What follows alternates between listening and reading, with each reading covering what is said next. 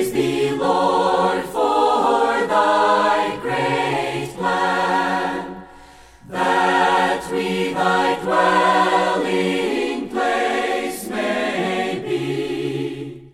Welcome to Life Study of the Bible, a presentation of Living Stream Ministry. Witness Lee, a servant of the Lord for over 7 decades, culminated his ministry with a 21-year book-by-book exposition of the entire Bible, which he called Life Study. This Life Study is the basis for our program today and includes short portions of the spoken messages given by Witness Lee. Now, let's join today's program. The Old Testament book of Exodus records the exodus or exit of God's people out of the bondage and slavery of Egypt. This is a marvelous type of our own salvation from the tyranny of sin and the world. Yet the actual Exodus occupies less than half of the chapters in the book of Exodus. So what is the focus of the rest of the book? Stay with us today and we will discover far more than just our salvation from sin and the world on this Life Study of the Bible with Witness Lee, a program furnished by Living Stream Ministry. Once again today, we're pleased to bring you recorded portions from the 1981 Life Study of Exodus. And we're also pleased that Francis Ball is here joining us once again. Welcome, Francis. Thank you, Chris. It's very good, and always is, to be with you in these kind of discussions. Francis, as we reconvened our fellowship in the book of Exodus, we saw a little bit about God's revelation to Moses concerning the building of the tabernacle. This may be a fairly unfamiliar topic to many people. I wonder if you could just say a brief word about just what the tabernacle was in the Old Testament. Actually, it was the goal of Exodus. This tabernacle was a material building built out of specially designated materials that God revealed to Moses what to use and how to use it in detail. And when you get a picture of the tabernacle as a whole, there's an outer court with a wall around it, not a board wall nor a stone wall, but a cloth wall. Goes all the way around the outer court. And at the entrance, that is from the wilderness where the Israelites lived, coming into the tabernacle, there was an entrance there with a curtain. And when you come to that entrance, right inside, there is a altar on which the sacrifices were actually killed and offered there. Then when you go from that altar toward the door of the tabernacle proper, still in the court right outside of the tabernacle proper, is a laver. That is a big bowl of water. That laver was what the priests washed in before they went into the tabernacle to do their service. Then when you go into the first part of the tabernacle, on the right there's a table, and it has 12 loaves of bread on it. And that's significant too, as we'll see. But when you turn left there, just the opposite side, there's a lampstand with 7 lamps on it. Then when you turn back to the center and then go straight ahead from the door, you come to another entrance, but just before the entrance there's another altar, a golden altar, on which certain offerings were made there also. Then just inside of the veil that was covering that part of the tabernacle from the innermost part, as you come into that innermost part, there is an ark, not Noah's ark, but an ark that was made in a specific way out of a certain special kind of wood, acacia wood, and overlaid with gold. And it has over it a covering. And on the covering there are 2 cherubim, angel-like creatures, facing each other. This is also very significant, but to get the picture of what is here is helpful for our future. In that ark, there are certain elements that we'll discover later on. But this gives you a kind of a picture of what that tabernacle was like there in the wilderness, a very peculiar kind of tabernacle with certain coverings over the whole thing. And the outermost covering was a skin of some kind of sea animal. And it was rough to protect it from all the outward things, and it was not very attractive. But the inward part was full of attraction. There was embroidery work on that curtain that I mentioned between the 2 parts, and there was gold all over the place on the inside. So it's just really a glorious picture inside, but outside it doesn't look all that attractive. Let me ask you a quick follow-up. How about the tabernacle as it related ultimately to the temple of God? Well, eventually, the tabernacle was kind of a portable building, And there were multitudes of times when they took that down and took it to another place, according to the travels, because they traveled for 40 years in that wilderness with that tabernacle. And so there was a taking it down, putting it up, taking it down, putting it up, and there were detailed instructions of how all that should be handled as they went from place to place. But eventually, the goal was a permanent place that would be God's dwelling place on earth, and that was called the temple. And the temple eventually replaced the tabernacle, and the ark was then put into the temple. And this temple also had these kind of divisions, the outer court, the holy place, and then the holiest of all, which was the innermost part of the temple. Well, Francis, you mentioned briefly some of the materials. That's really the focus of where we're going today. And we'll have several programs that relate to these materials as they were prescribed by Jehovah to Moses on the mountain of God, Mount Sinai, along with the giving of the law. Let's read a few of the verses from the beginning of Exodus chapter 25, and this is verses 3 through 8. And this is the heave offering which you shall take from them, and the them there is the children of Israel, gold and silver and bronze, and blue and purple and scarlet strands, and fine linen, and goat's hair, and ram skins dyed red, and porpoise skins and acacia wood, oil for the light, spices for the anointing oil and for the fragrant incense, onyx stones, and stones to be set for the ephod and for the breastplate. And let them make a sanctuary for me, that I may dwell in their midst. Isn't that marvelous, Chris? These are the materials that I referred to, but you have to get into the detail. And I like the idea of getting some kind of diagram into the hands of the listeners when they get these books, and they'll really be able to realize what kind of picture this is of New Testament truth. One of the aspects of this ministry that we treasure so deeply here, and I think our listeners are gradually learning to treasure as well, is how this ministry unlocks the riches that are contained in the details, even as we're describing them in these materials. That's really going to be the nature of the life study of Exodus as we continue on and unfold this, as you said, the purpose of Exodus, the tabernacle of God. Let's join Witness Lee for this first segment today. The more we are in this book of Exodus, the more we love it, because we discovered that this book is not only the book of Exodus, but the book of what? God's dwelling place. The title of this book, history tells us, was not given by Moses.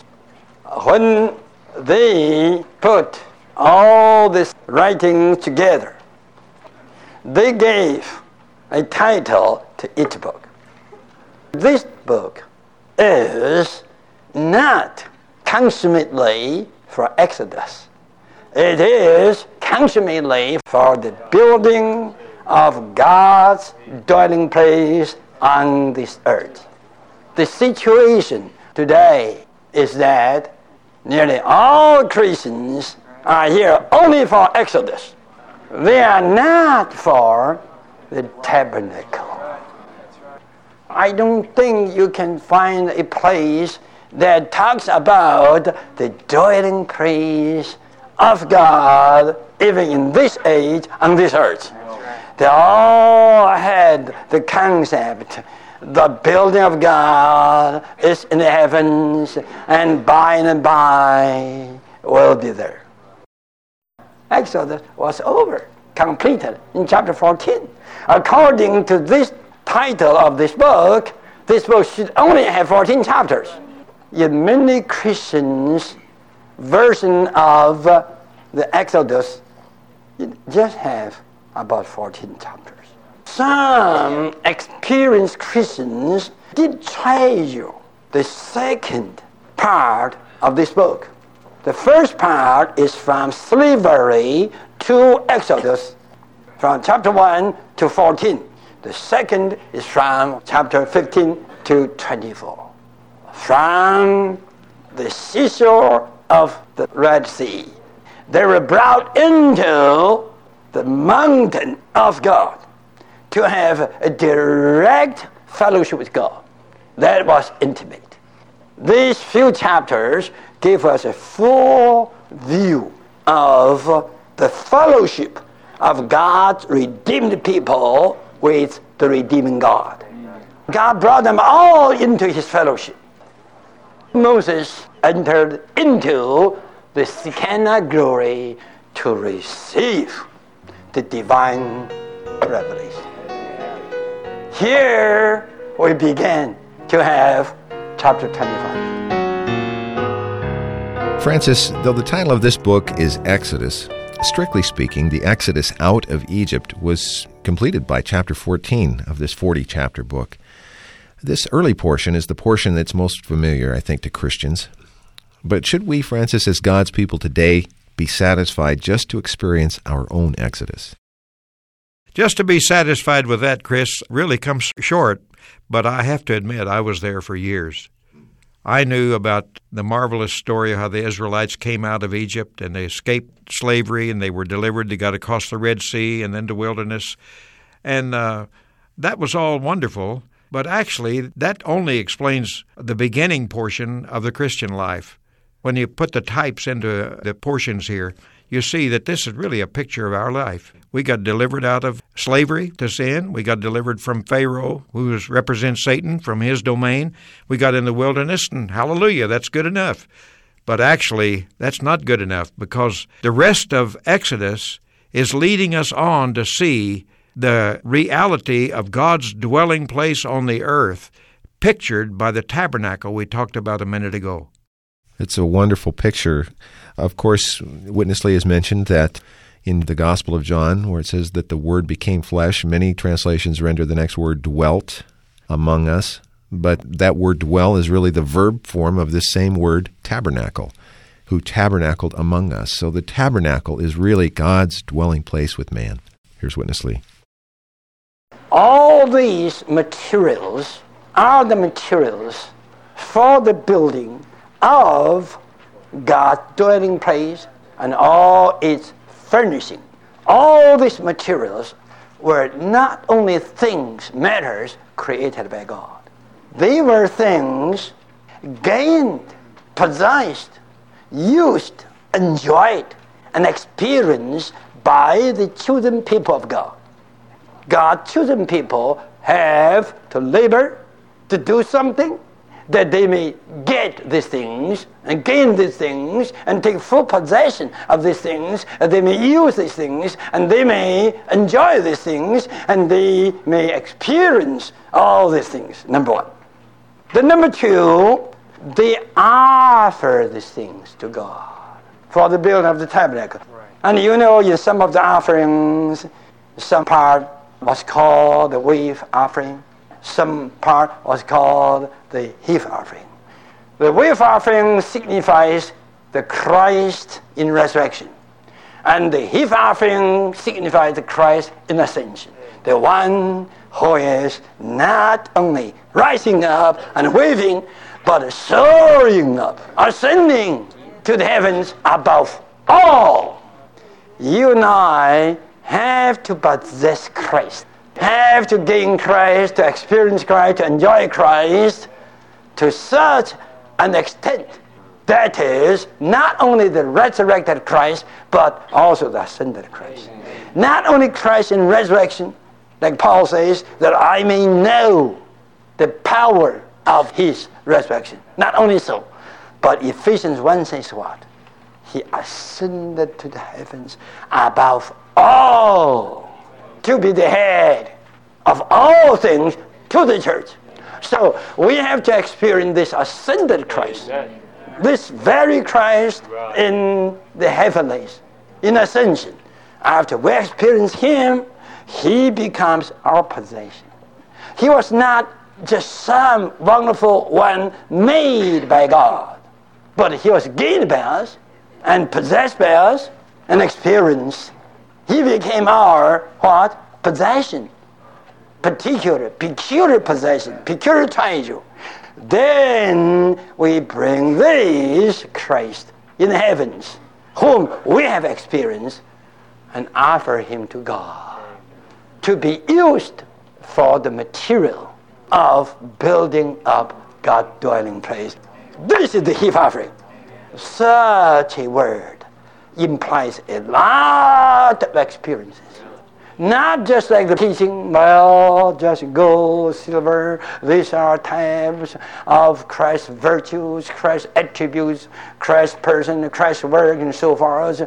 Then now we have to believe in Christ. We offer all these things to God, objectively, without experience. But no, all these should firstly become our possession. Should become things we experience and we enjoyed. Now, these are our possession, not God. We can say to God, if we like, we give to you. If we don't like, we keep. We keep in our safe.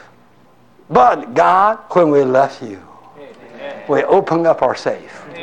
And we take all the things and bring all the things with singing, with praising, with the song of ascending, as some of the Psalms, to Mount Zion.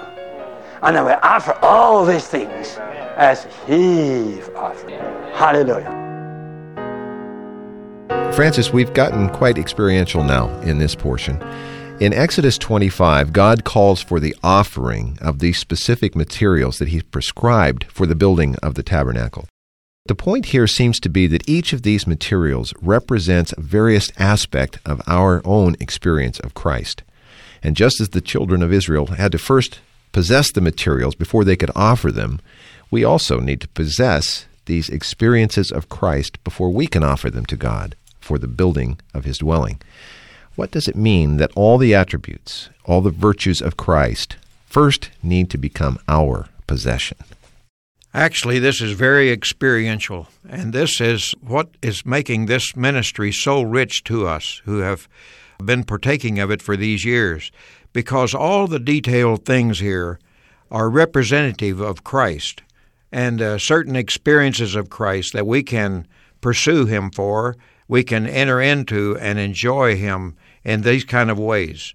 That is, all these materials as He's described them, and as we will see even more in the next section, they're all very meaningful to our experience, so that when we experience Christ in His death, in His resurrection, even in His ascension, we are not merely hearing about these wonderful things as though they're historical facts, which they are, but they are not only that, they are subjective experiences. Christ is the real life-giving Spirit who can make all of these things real to us. Here, to know that these attributes of God, which have been lived out in the virtues of Christ, are also available to us to be lived out in our life. As we contact the Lord in our spirit, we call on His name, and we're led into certain experiences of Him. We may go through some suffering experiences that can be typified by the building work that takes place with the tabernacle. And all of this is just to bring us into the experiences of Christ for our personal use and for our enjoyment and our possession of Christ. Then by possessing them, we can have something to offer to God of Christ. Christ is our offering up to God. Of course, when we're saved, we receive them in a certain sense, in an objective sense, and it's applied to our account. But there is this matter of possessing them in our experience. Do we really experience Christ as the silver, the redeeming one, and experience Him in all these other rich details? This is really the possessing that we're talking about, isn't it? Yes, and I think if you get into this, and even if you read the messages in entirety, you'll see the meaning of all these different materials that are used for the building of the tabernacle. Spiritually speaking, that building comes out of our experiences of Christ, and that's what's offered up to God for His building. These materials for the tabernacle basically fall into three categories or kinds of categories: mineral, plant, and animal. Today in this last section, we want to look primarily at the first category, the mineral elements. Let's go back to Witness Lee. Hallelujah. What Christ is, what Christ has done, and what Christ is doing, and what Christ shall accomplish needs these three categories of materials to portray. Minerals, like here, implies gold, silver, bronze or copper, and then precious stones. All these are for building. Gold and silver and copper, bronze, and all the precious stones are for building. Minerals are categorized as the first class. Why? Because whatever Christ is, and whatever Christ did, and whatever He's doing, and He shall do, all are for what? For building. This is God's goal. Eventually, what came out of the divine revelation? The New Jerusalem. Then the New Jerusalem was built with what? Gold and precious stones. The Bible is divinely consistent. The entire Bible just reveals one thing. Even from these mineral materials, you can see God's building. Don't forget what Paul said. Paul said in 1 Corinthians chapter 3, the unique foundation laid by me. You all have to build up upon this foundation. But take heed how you build. With what you build.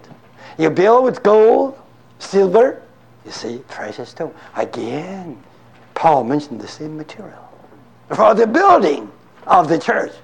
But sorry to say, few are building God's house, that is the church, with precious mineral materials. The majority are building with what? Lots of wood. This is the best. The worst one, stubbles. They're stubbles. So, all these minerals signify that Christ is the building material. Ordained, prepared by God, but God cannot use it directly.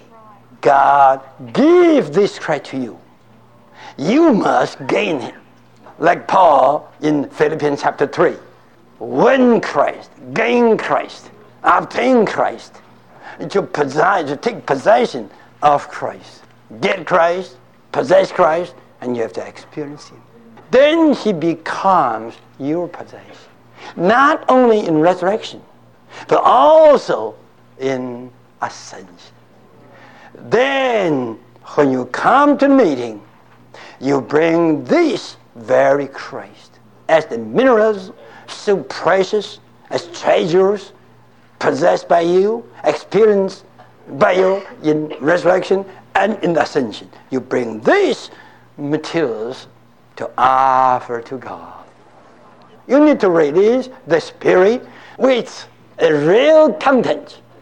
And that content is the very Christ. Not the objective Christ, but the subjective Christ, ordained, prepared by God firstly, then you gain Him. And you possess Him.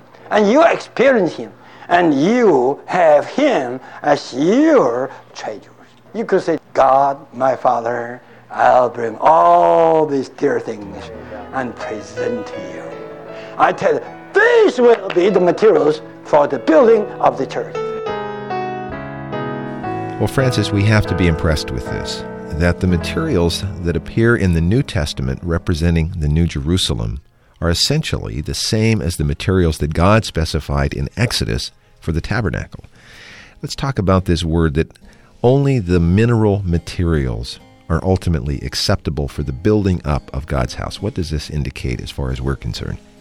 I think Paul gives us the answer in chapter 3 of 1 Corinthians when he says, it matters how we build and with what we build. And, of course, this is spiritually applied. If you build with gold, silver, precious stones, those are the same kind of materials that were used in the tabernacle. And spiritually, it means gold is God's nature, silver is the redemption of Christ, and the precious stones is the work of the Holy Spirit. Too many people build with the other part of that verse, wood, hay, and stubble, which will not match God's building. So we do need all these experiences of gold, silver, and precious stone as building material for God's house. I wish we had more time to get into this aspect. We spent quite a bit of our time today in a kind of an introductory way, and I think that's appropriate. We need that, particularly now as we're re-embarking on our journey with the children of Israel in Exodus, particularly centered around the tabernacle. But we'll come back to these matters, the gold, the silver, the precious stone, certainly before we finish this marvelous life study, the one of Exodus. Thank you for being here, Francis. Thank you for listening today. I'm Chris Wilde. Dear Lord, we give ourselves to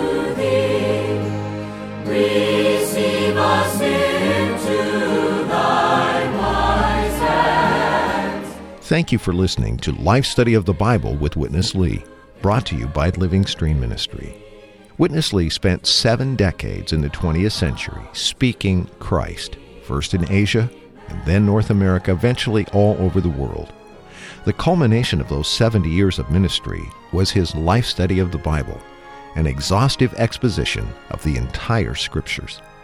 This unique commentary focuses on how Christ can be life to man in an experiential and practical way. These programs encapsulate Witness Lee's speaking in just 26 minutes. But to get the complete riches, visit lifestudy.com. From there you can read all of the Life Study messages in their entirety or download any of our more than 1,700 audio programs at no cost. Again, that website is lifestudy.com. Thanks for listening.